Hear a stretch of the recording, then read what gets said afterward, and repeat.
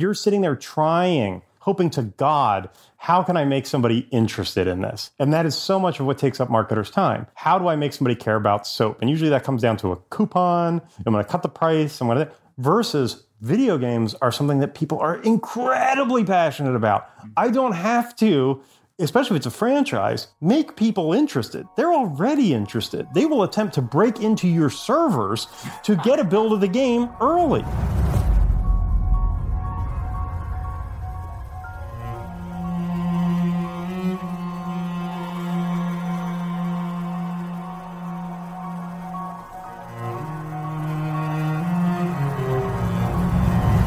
The average CEO reads 60 books per year, and many attribute their success to this habit of constant learning. This is the difference between those who actualize and those who fail. This automation of their learning, this 1% better every day. On the MentorBox podcast, we're making it easy for you to build and maintain that same habit, the same type of constant lifelong learning as those CEOs, simply by listening to this podcast. Make sure to subscribe to us on Apple Podcasts or wherever you like to listen, and tune in for new episodes every Monday, Wednesday, and every Friday. And if you want to dig deeper into what our incredible guests teach, make sure to go to mentorbox.com and become a member today.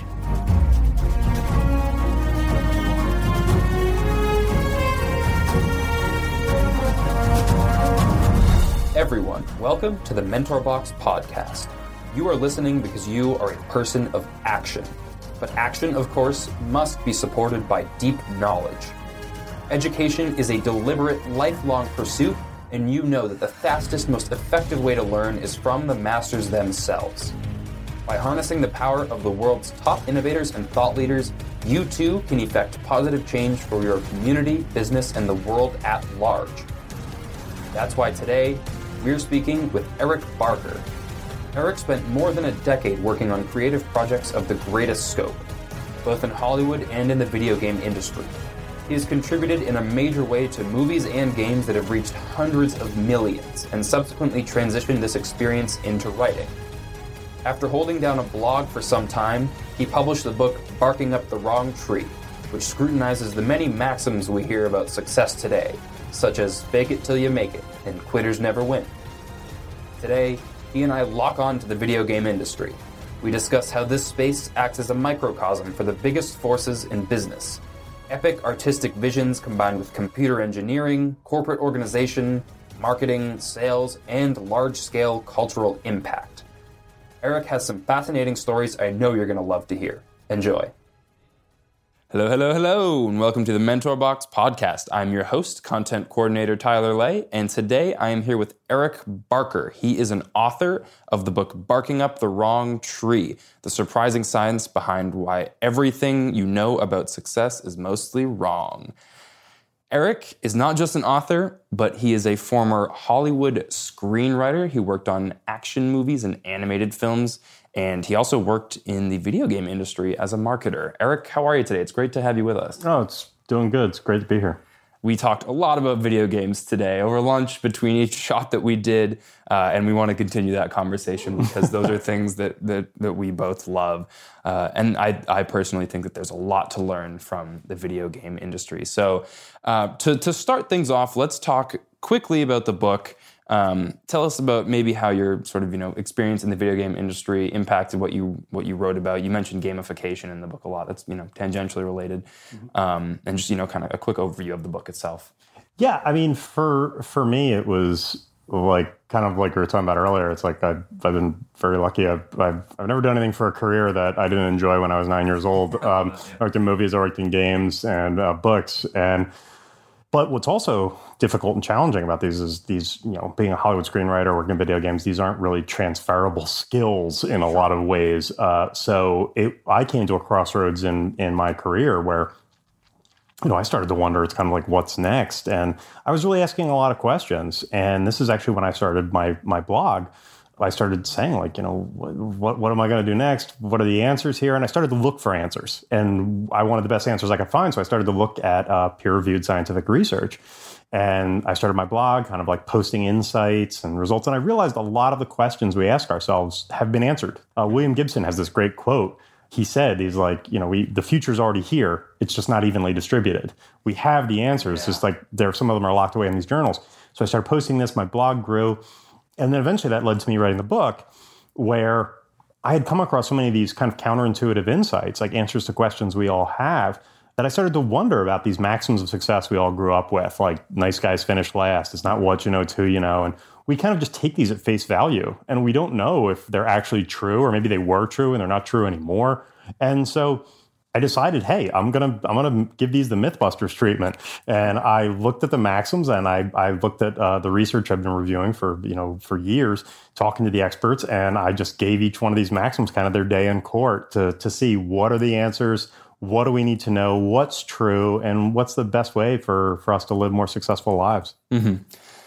You started in the video game industry, or you worked mostly in the video game industry as a studio marketer. Is that right? Yeah. And you were around video games, and you were actually in the development studio with all those folks, correct? Yeah.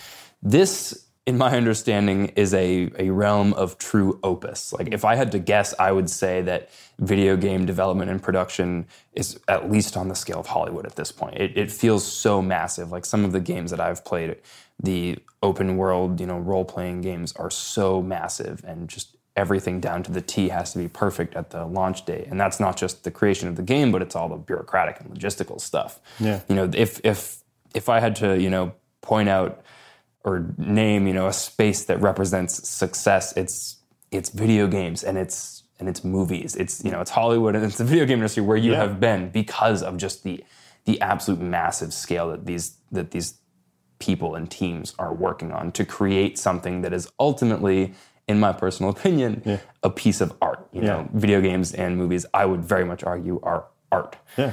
Can you tell me in as quickly as possible what it's like to be in a development space for video games? I mean, it's fascinating because, as you said, it crosses all these lines that we in our head usually separate. Whereas, like the issue of creativity, it's like, okay, we think of the artist, like a painter or anything, completely removed from technology and business or whatever. Mm-hmm. Then we think about, Silicon Valley and engineering. Okay, then we think of like business and marketing, and it's like all of these get combined, especially in video games, where you've got artists who are creating beautiful things. It's like the design, but then it's all code. Mm-hmm. That's what they make is code. It's all engineering underneath it all. And then it's still a product to be marketed. And, many of those hooks in terms of marketing need to be like baked into the game at a very early point. Mm-hmm. So there's so much going on there. And to have to consider, all of these factors, it's really an environment like no other, in so many ways. And, very much a pressure cooker, but it's a really powerful creative environment where you're constantly solving original challenges. And also, to just think that, what's really interesting and unique about video games, even as opposed to movies, is at least at first pass, there is no serendipity, in a video game. It's like in a movie, you can, put the camera down and an actor could ad-lib a line, could do something with their face that you didn't expect. You could have some kind of little bit. Video games, everything that happens is deliberate. It is a choice. Everything is a choice. We're seeing that increasingly with movies now because there's so many special effects. But with video games, nothing, at least on first pass, is serendipitous. Mm-hmm. Everything is deliberate. It has to be planned, chosen, coded, executed, and then how do people, and the other issue being it's interactive. Movies, you're staring at a screen. It is the same product every time versus a video game. How the player interacts with it can completely determine what happens. And that's something not only that makes it interesting, but it's also something as a game maker that they need to account for. How are people are they going to do what I expect them to do? Yeah, or are they going to just ruin it and find ways to cheat? And how do I make sure they don't? Yeah. To think about how people are going to interact with what you do on a whole nother level. Mm-hmm. These are unique, fascinating challenges, but I think those are things that, it's leading the future in a way that more products are going to be more interactive. And, it's games kind of lead the way in that way.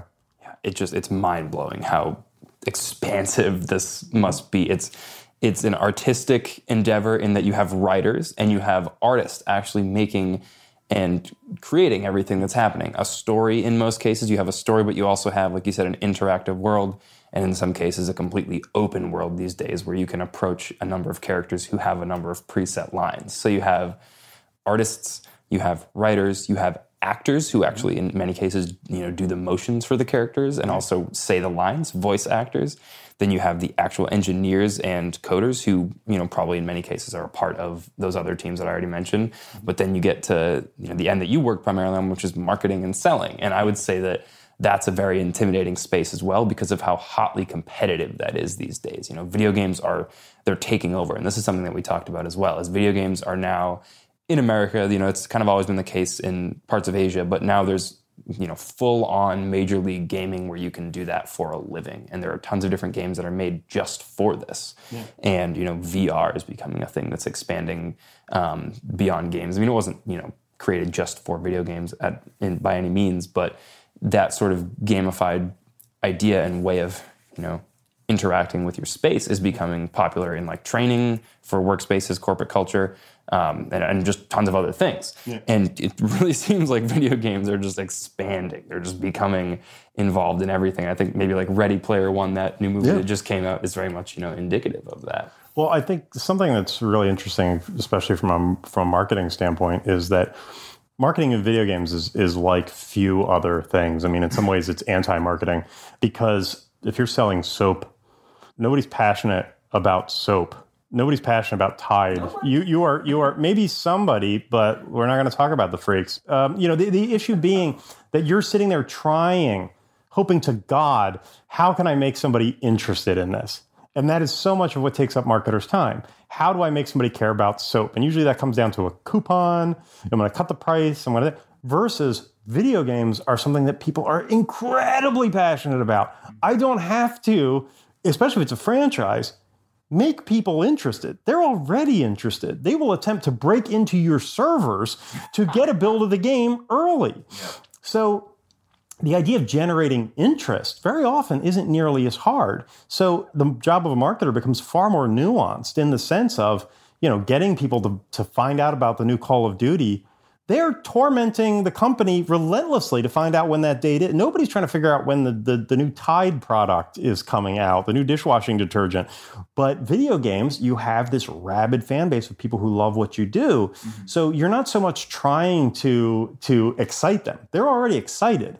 But you've got to think about that more nuanced question of what's the best way to distinguish it, to make it unique, what's particularly appealing about it, what's a much more subtle distinction than merely trying to get awareness. Awareness isn't hard. They're waiting with bated breath for your product. Mm-hmm. But you need to think about the specifics. So it's a much more subtle thing that you're dealing with there, and it's a very unique marketing challenge. In some ways, it's a lot easier. Yeah, I was going to say. In some ways, it's certainly a lot easier. But on the flip side, you can also tip over into saturation if you have too long a marketing timeline.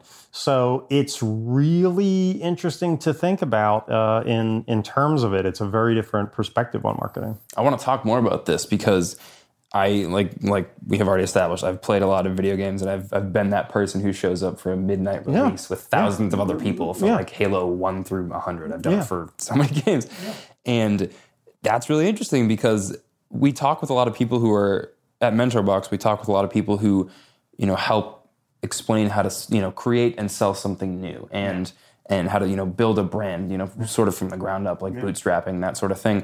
But there are, markets and products in the world that just have such rabid fan bases and that are already so deeply established.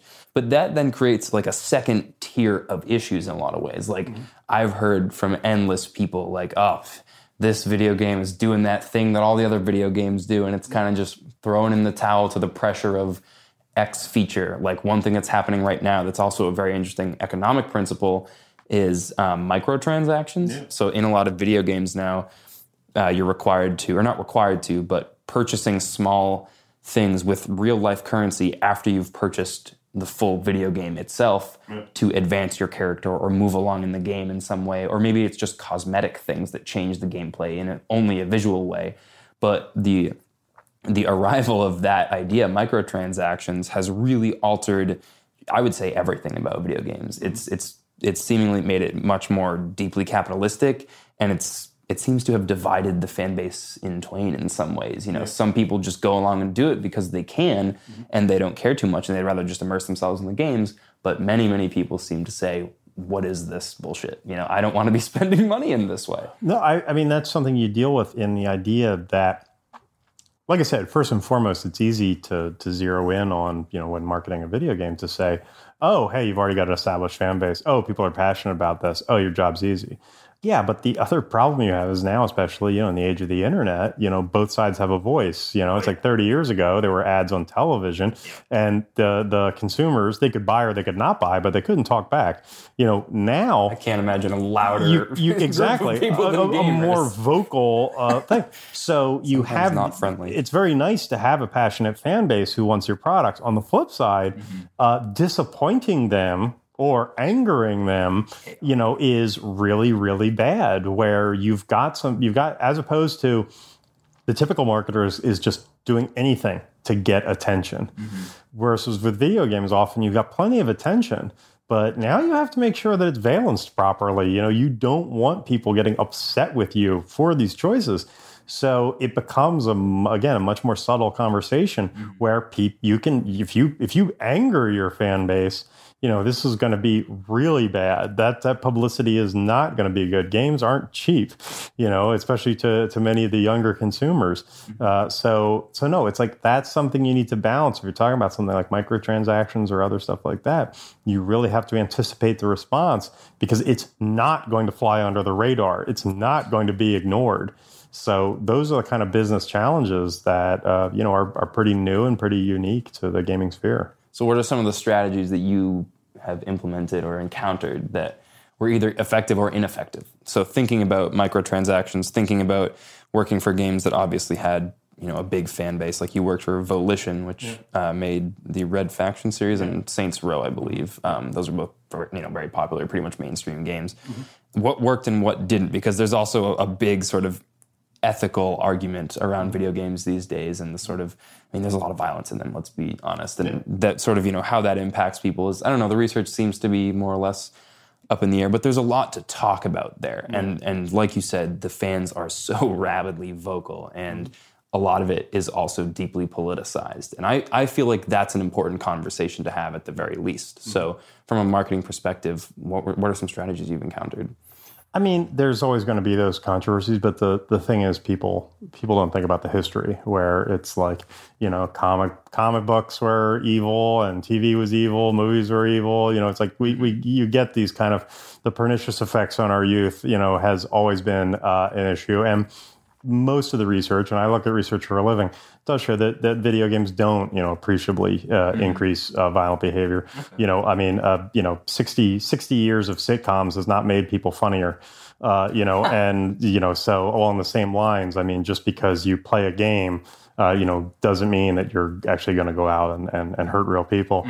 But these are issues that come up, you know, again and again. And what you just see, you know, with a game is that, again, there's a very different attitude when things are interactive.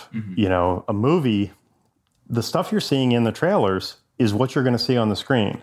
That is part of the final experience. Okay, that's the product. Versus when you see a trailer, that might look really cool. That doesn't mean the game's fun. Playing the game and watching the game are two different things. So there's always that gap. That's why reviews are, you know, so critical, you know, in terms of video games, versus you can say, hey, I like these movies, I like everything, I want to see. Even movies, you know, horror movies very often are not, you know, they're not Shakespeare. You know, they're very nothing. But if they scare you, that's fine. Comedies don't have to be like high art, but if you laugh, there's no arguing with laughter. There's no arguing with, you know, your eyes, you know, being shocked open in a horror movie. Those are visceral reactions. And games, there is kind of that X factor of fun, you know, that X factor of like people enjoying it. So there's always that gap in interactivity where nobody can predict exactly what something's going to be like until they've sat down and played it. So reviews, When you see like Comic-Con, E3, these getting people a chance to like put their hands on the game and really play it is something completely different, because in the end, it's all going to be word of mouth. And now with multiplayer, that changes the game, if you excuse the metaphor, that changes the game really strongly as well, because movies, again, something you're just going to watch. Games, especially with multiplayer, what does that mean? That means you need to buy two people need to buy copies of the game, minimum. People need to want to play this together. There's an interactive component. It needs to be fun to do, and then it needs to be fun to do with someone else.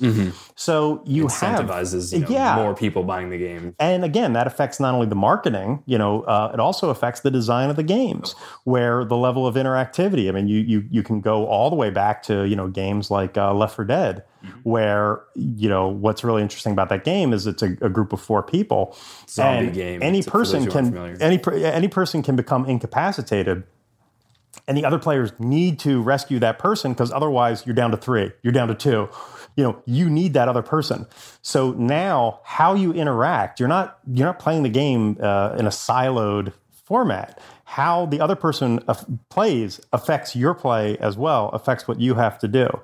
That consideration of the interactivity of how people behave is a huge thing. Again, doesn't exist with TV, doesn't exist with movies or other passive lean back as opposed to lean forward experiences.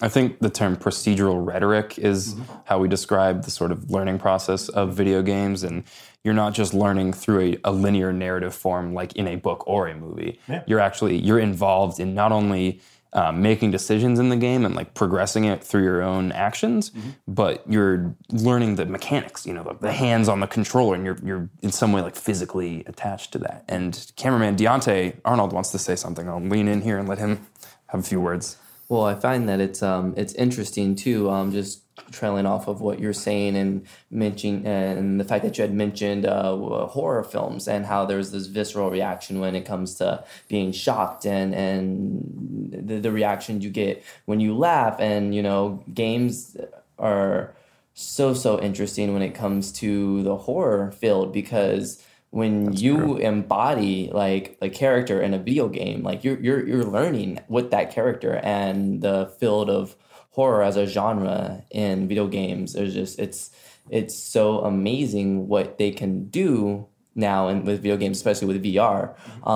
It's not like just going to a movie and passively watching a horror film and being like, oh yeah, that was dumb. Those characters, they deserve to die because they made all the wrong choices. Like if that was me, I wouldn't have made that choice. But now it is you, and you're gonna die. Yeah, and it's like, so you have to make those choices, and your character in the game, ultimately has to try to survive with those consequences, and it's another element. Yeah. No, I mean, a huge thing is having to predict what people are going to do. Obviously with anything that has a narrative, anything with a dramatic element like movies, like TV, you want to think about people's responses, especially their emotional responses.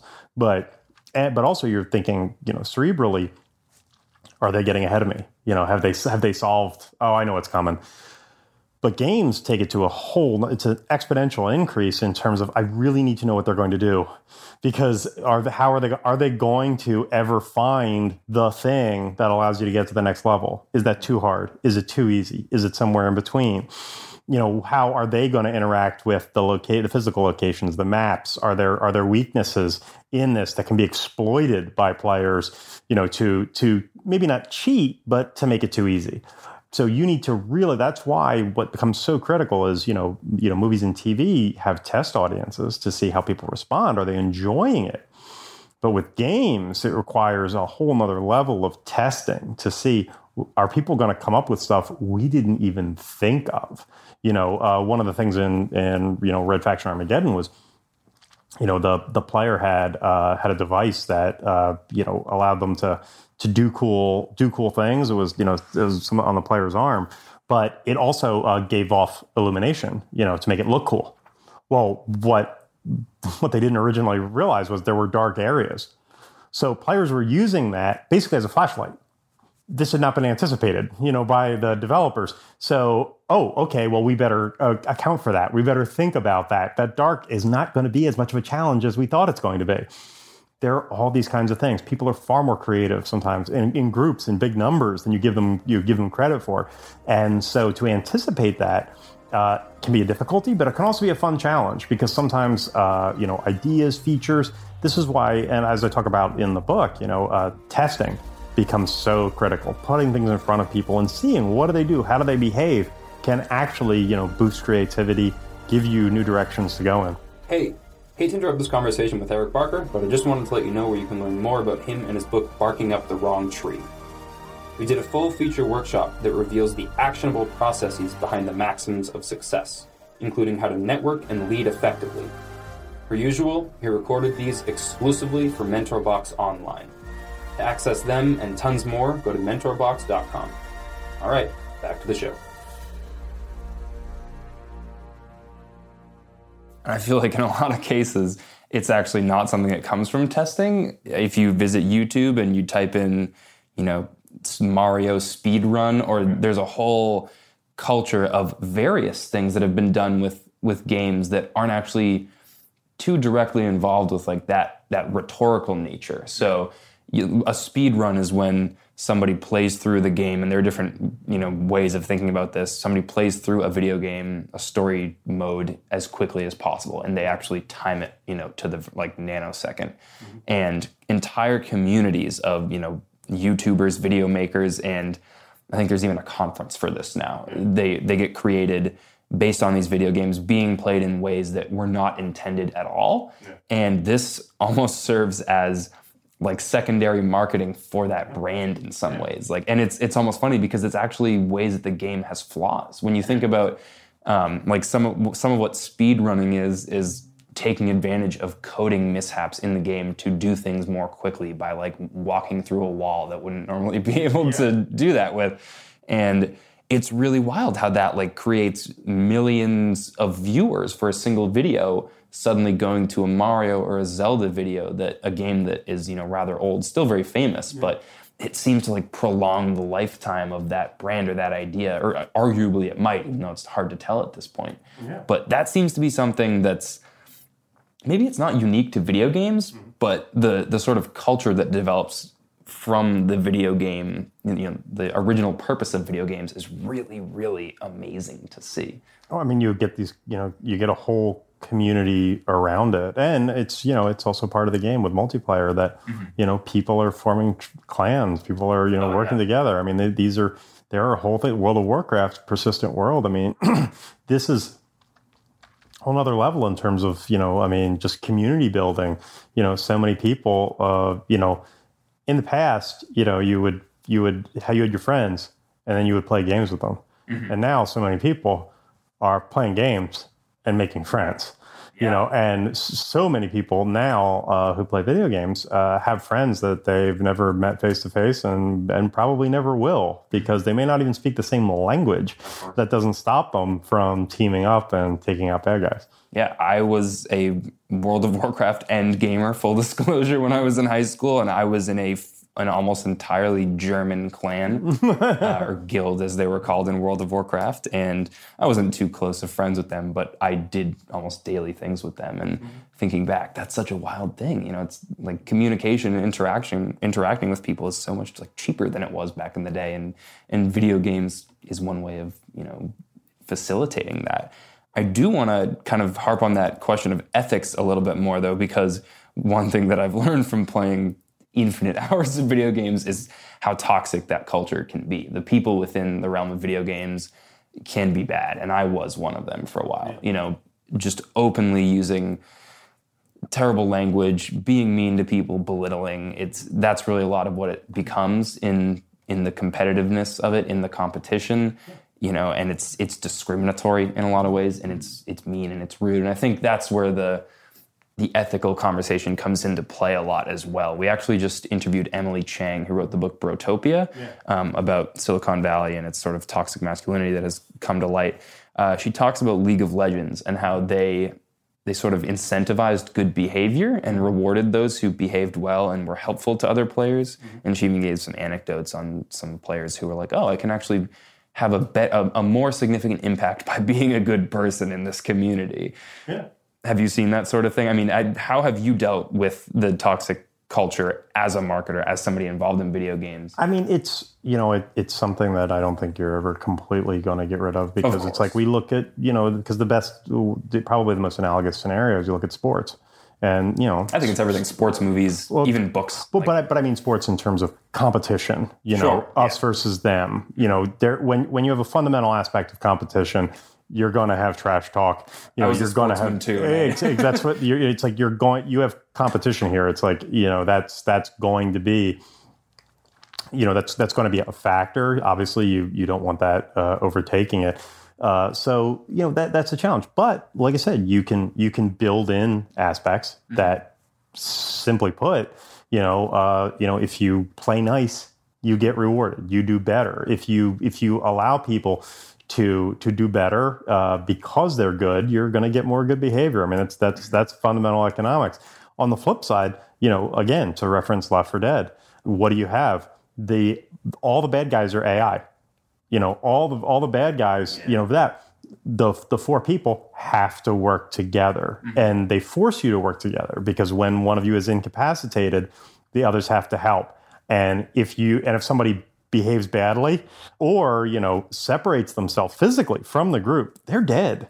They're in a lot of trouble. And the other three people, you're going to be down one person out of four. That is really dangerous. So again, the structure, the design of that game reinforces supporting one another, helping one another, which not only is good ethics, but also builds, communication, strategy, teamwork. These are all, good positive qualities, good skills, that people have to think about. And I think that often gets gets short shrift is the skills, especially when you look at the guilds in World of Warcraft and stuff like that. The amount of coordination that goes into planning something like that offline, is huge. These things are big. This is no small endeavor. And those are powerful skills that I think do transfer to the real world. So you're a big advocate then of cooperative play in video games. I think cooperative play is a lot of fun. I don't enjoy multiplayer as much as I enjoy co-op. I would rather work with friends, and again, this is dating me. I'm going back to probably 2008, but it's like you look at Rainbow Six Vegas 2, where you're a squad of 4 special ops guys, and you have to figure out how you're going to go into a room. How are you going to breach? You're coming through the window, coming through the front door. We're going to use smoke grenades. We're going to use flashbangs. There are hostages in there. How are we going to use a fiber optic camera? Where are they? Who goes in first? Can we come in through the skylight and rappel? There are strategic considerations, that are huge, and you need to work with other people in order to get that right.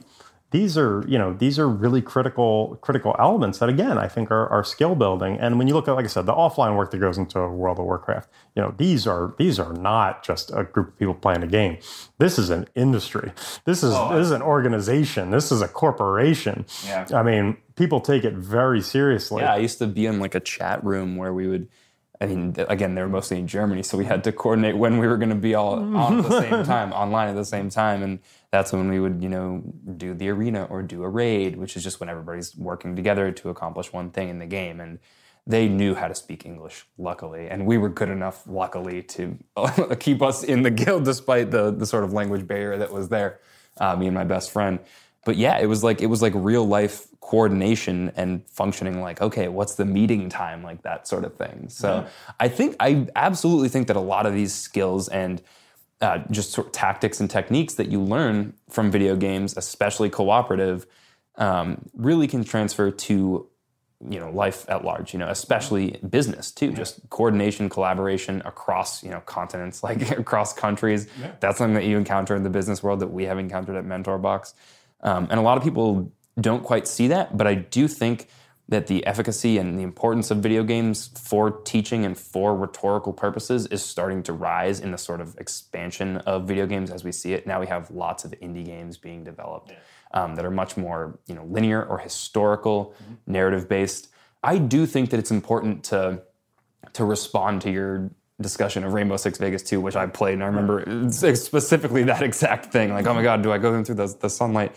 I feel like there is tons of room for games that have the same amount of collaboration, but that, that aren't based in violence and that aren't based in those sorts of things. And not to say that we have to eliminate that. I mean, maybe that's a different discussion, but video games have so much power and ability to just teach us other ways of collaboration. They can teach us other things in other ways that I feel like haven't quite been explored because of, how much of a voice the market does in fact have. Yeah. Do you have any thoughts on sort of the new age of video games and where that's all going? I mean, what defines a game is a very simple set of principles, which I talk about, in the book, and how we can apply that to challenges in all areas of life. And it does, it's like most of us are not tasked with taking out armed terrorists in our day-to-day life. But you look at how simple, in many ways, games can be and still be incredibly fun and rewarding. Yeah. Again, dating myself, I haven't been in the industry for 5 years, and I look at the games, some of the games that I found most groundbreaking, and you look at the Portal series. It's like how simple is Portal? Mm-hmm. You're basically, it's a scenario where you're in this kind of you're in this lab test environment, research facility, and you've got a gun that shoots. It'll shoot the first shot. Opens one portal, a door, and opens a second door. You can go in one and come out the other. Yes. And they create near limitless possibilities to how to interact with your environment and achieve goals from, okay, I've got to cross this chasm. Well, I shoot one door where I am, one door where I want to be, I can cross the chasm. Mm-hmm. But then all of a sudden, you're leaping off of, huge areas, shooting a portal beneath you, and then shooting a portal across, and you're jettisoning yourself with the momentum across. Fascinating, endless possibilities from a very simple core set of principles. Mm-hmm. And the second one was actually cooperative as well, right? So you're both doing it. And this is all kinds of really interesting stuff. Again, it's coming out of very simple stuff. Doesn't have to be violent. You're not hurting anyone. Mm-hmm. And yet it's incredibly thought-provoking. And you want to talk about like videos and stuff, go on YouTube and look at like what people have done in terms of like, with Portal. Some of the mind-bending possibilities in terms of how to solve the problem, it just defies description. Mm-hmm. So, there's no shortage of, what defines a game. You look at the resurgence of board games. Nobody's dying there. And that's still very much a game. Mm-hmm. And very much enjoyable. So, when we think of video games, I think the first thing that comes to mind is often your Call of Duties and stuff like that. Yeah, but the truth is, what is a video game, or what is a game in the broader context? That includes poker. Mm-hmm. There's a wide range of what we consider an entertaining challenge. And what's great is now, with the rise of indie games, there's so many possibilities that no, we're not limited to just headshots. Thankfully. I want to try to keep this relevant to all parties listening because, of course, video games are, not everybody plays them. No. But I think, if nothing else, the video game industry and what video games represent and how they work is something that absolutely must be understood by just about anybody. It is just such a deep insight into the operations of every facet of culture, from social being to, corporations, to, computer science, to design, art, narrative, marketing and sales, and community development, potential expansion into just every possible realm. There's just so much there. And I really I think it's pretty clear now that, having a background in video games gives you a leg up in society. And I don't think that means that everybody needs to go out and play video games. I think the first step should be that, everybody that's involved in video games kind of take a step back and think in this paradigm of, what do these mean? I'm playing them all the time. What do they mean to the culture that I'm within, and what am I contributing to that culture through my participation, but also just through who I am? But I really think that it's clear that, having played video games gives you a leg up because you're more inclined to understand a bit of, computer science and that sort of thing. And I think Minecraft, a very popular game, is good evidence of that, where people are starting to learn coding just by playing the game. Oh, no, they're building worlds. For the longest time, you've had mod communities online who are adding to games or reskinning games, or so much of it is there. And before you have, it's like ever since the Wii and now, like smartphone games, you have like video games aren't just for teenage boys. It's like everybody has, an aspect of this now with iPhone, iPad games and so much.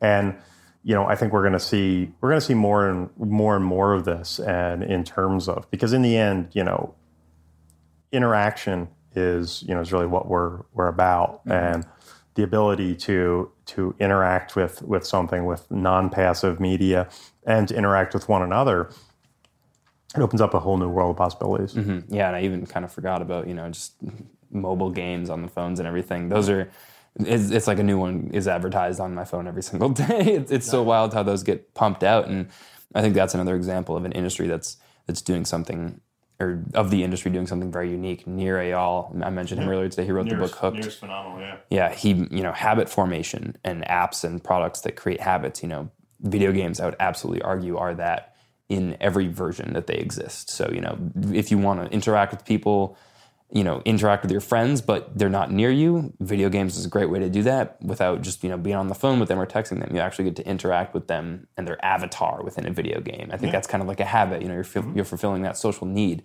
but also just like boredom. If you're just sitting on a train going somewhere, pull out your phone, you play some Candy Crush or whatever it is. Like that's another sort of habit that you can, that you address to fulfill sort of a core need. And video games do that, but Nir is also very explicit in saying that we should be using any habit-forming item, product, service to help people. And I think that's so important to think of with video games as well, because they have so much potential to do that. Yeah, it's interesting because I think that's always the tricky element, because I think most stuff that's explicitly instructional isn't fun, and most stuff that's fun isn't explicitly instructional. Yeah. And that's where you get caught up, where people like narrative movies that are about stuff, but they don't want propaganda. They don't want to be preached to, and finding that balance where you're really developing something. I think that's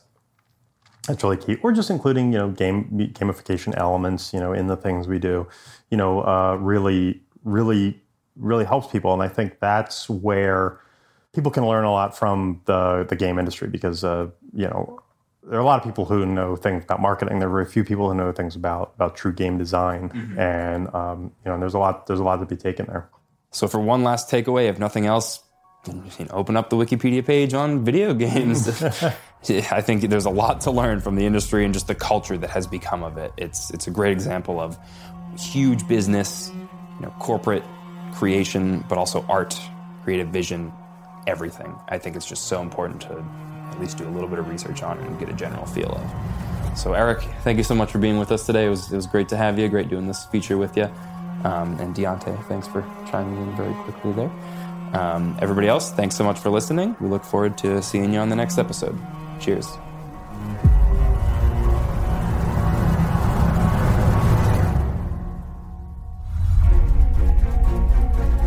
Thank you so much for listening to the MentorBox podcast. If you want to learn more about what our authors, as well as all of our authors, teach, make sure to sign up at mentorbox.com. And if you like the MentorBox podcast, please leave us a positive rating and review in Apple Podcasts, as that helps us get discovered by more people who will enjoy and be helped by what we do over here at MentorBox. Also, if you think of anyone who would enjoy or be helped by what we do here at MentorBox, be sure to let them know. We do what we do at MentorBox to try to make the world a better place through the incredible education our authors bring, and we can only do that through your help. So please help us spread the word. Again, thanks for listening, and we'll see you in the next MentorBox podcast.